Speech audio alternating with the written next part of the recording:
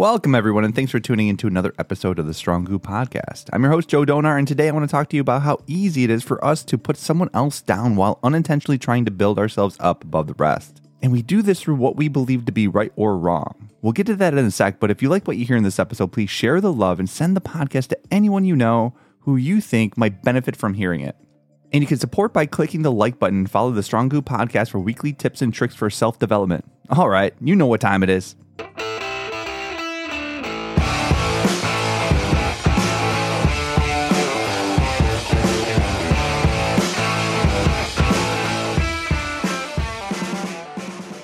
What up, my Strong Goo fam? Joe Donar here, and today I just want to let you in on a cool little life hack, and that is if we want to get good at something, anything in life, we must be able to practice failing in front of the people that we don't know, or the people that we're scared to meet. This is really hard for us to do because we don't want people to judge us or criticize us, but we have to remember that if we're the ones that are afraid of being judged, we're probably also the ones doing the judging.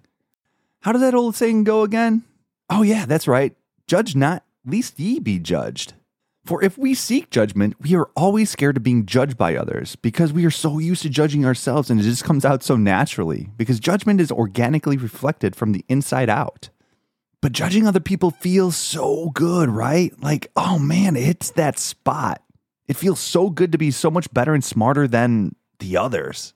So when we catch ourselves projecting these negative comments that only serve to tear someone else down, understand this sense of judgment is caused by our inflated self-esteem, aka the ego. Oh shit, it's back. But of course it's back. The ego loves to pick people apart, and that's what it does for fun.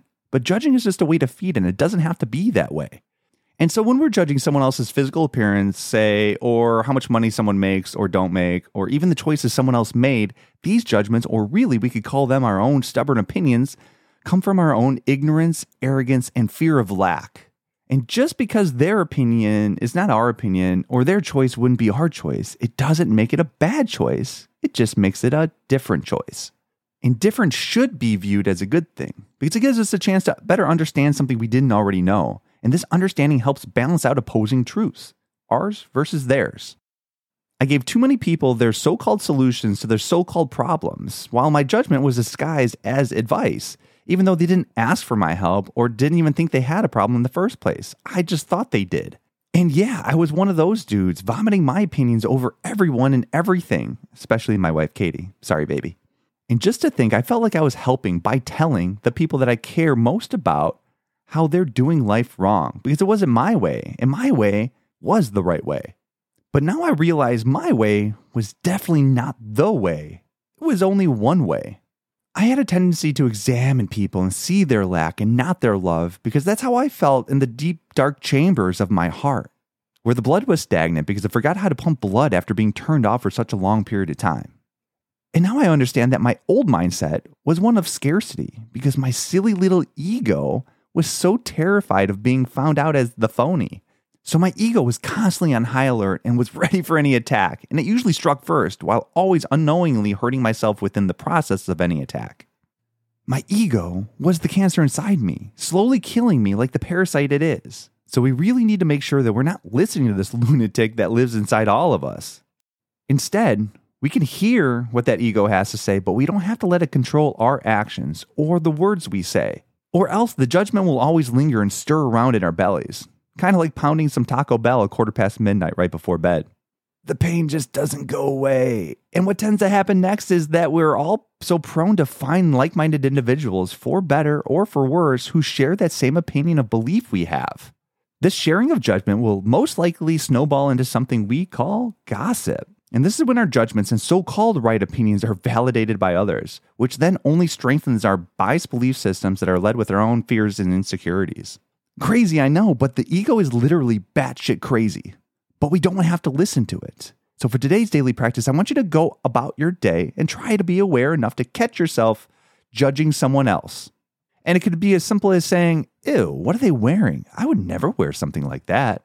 Or try to catch yourself being involved in this gossip. Like when the conversation starts off by someone saying, hey, did you hear about so-and-so?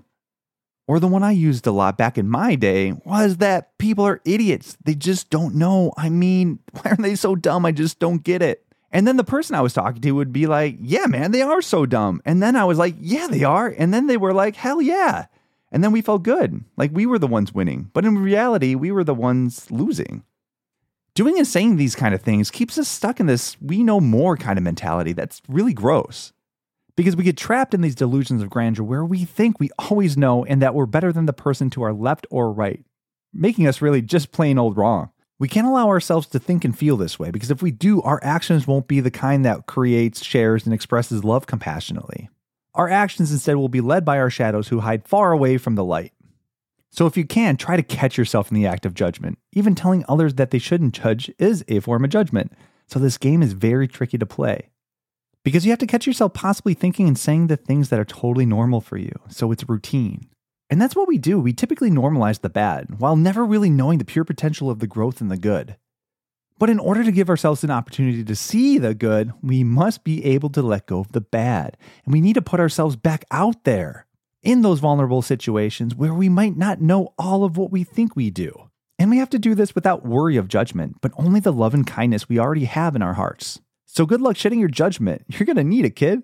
But I want to leave you with a quote wrote by Joseph Murphy out of his book, The Power of the Subconscious Mind. And he said this, all you owe any person in the world is love. And love is wishing for everyone what you wish for yourself, health, happiness, and all the blessings of life. All right, guys, that's it. Love, happy, my friends. Thanks for listening. And remember, the work is the journey, and the journey will forever be the work. Till next time.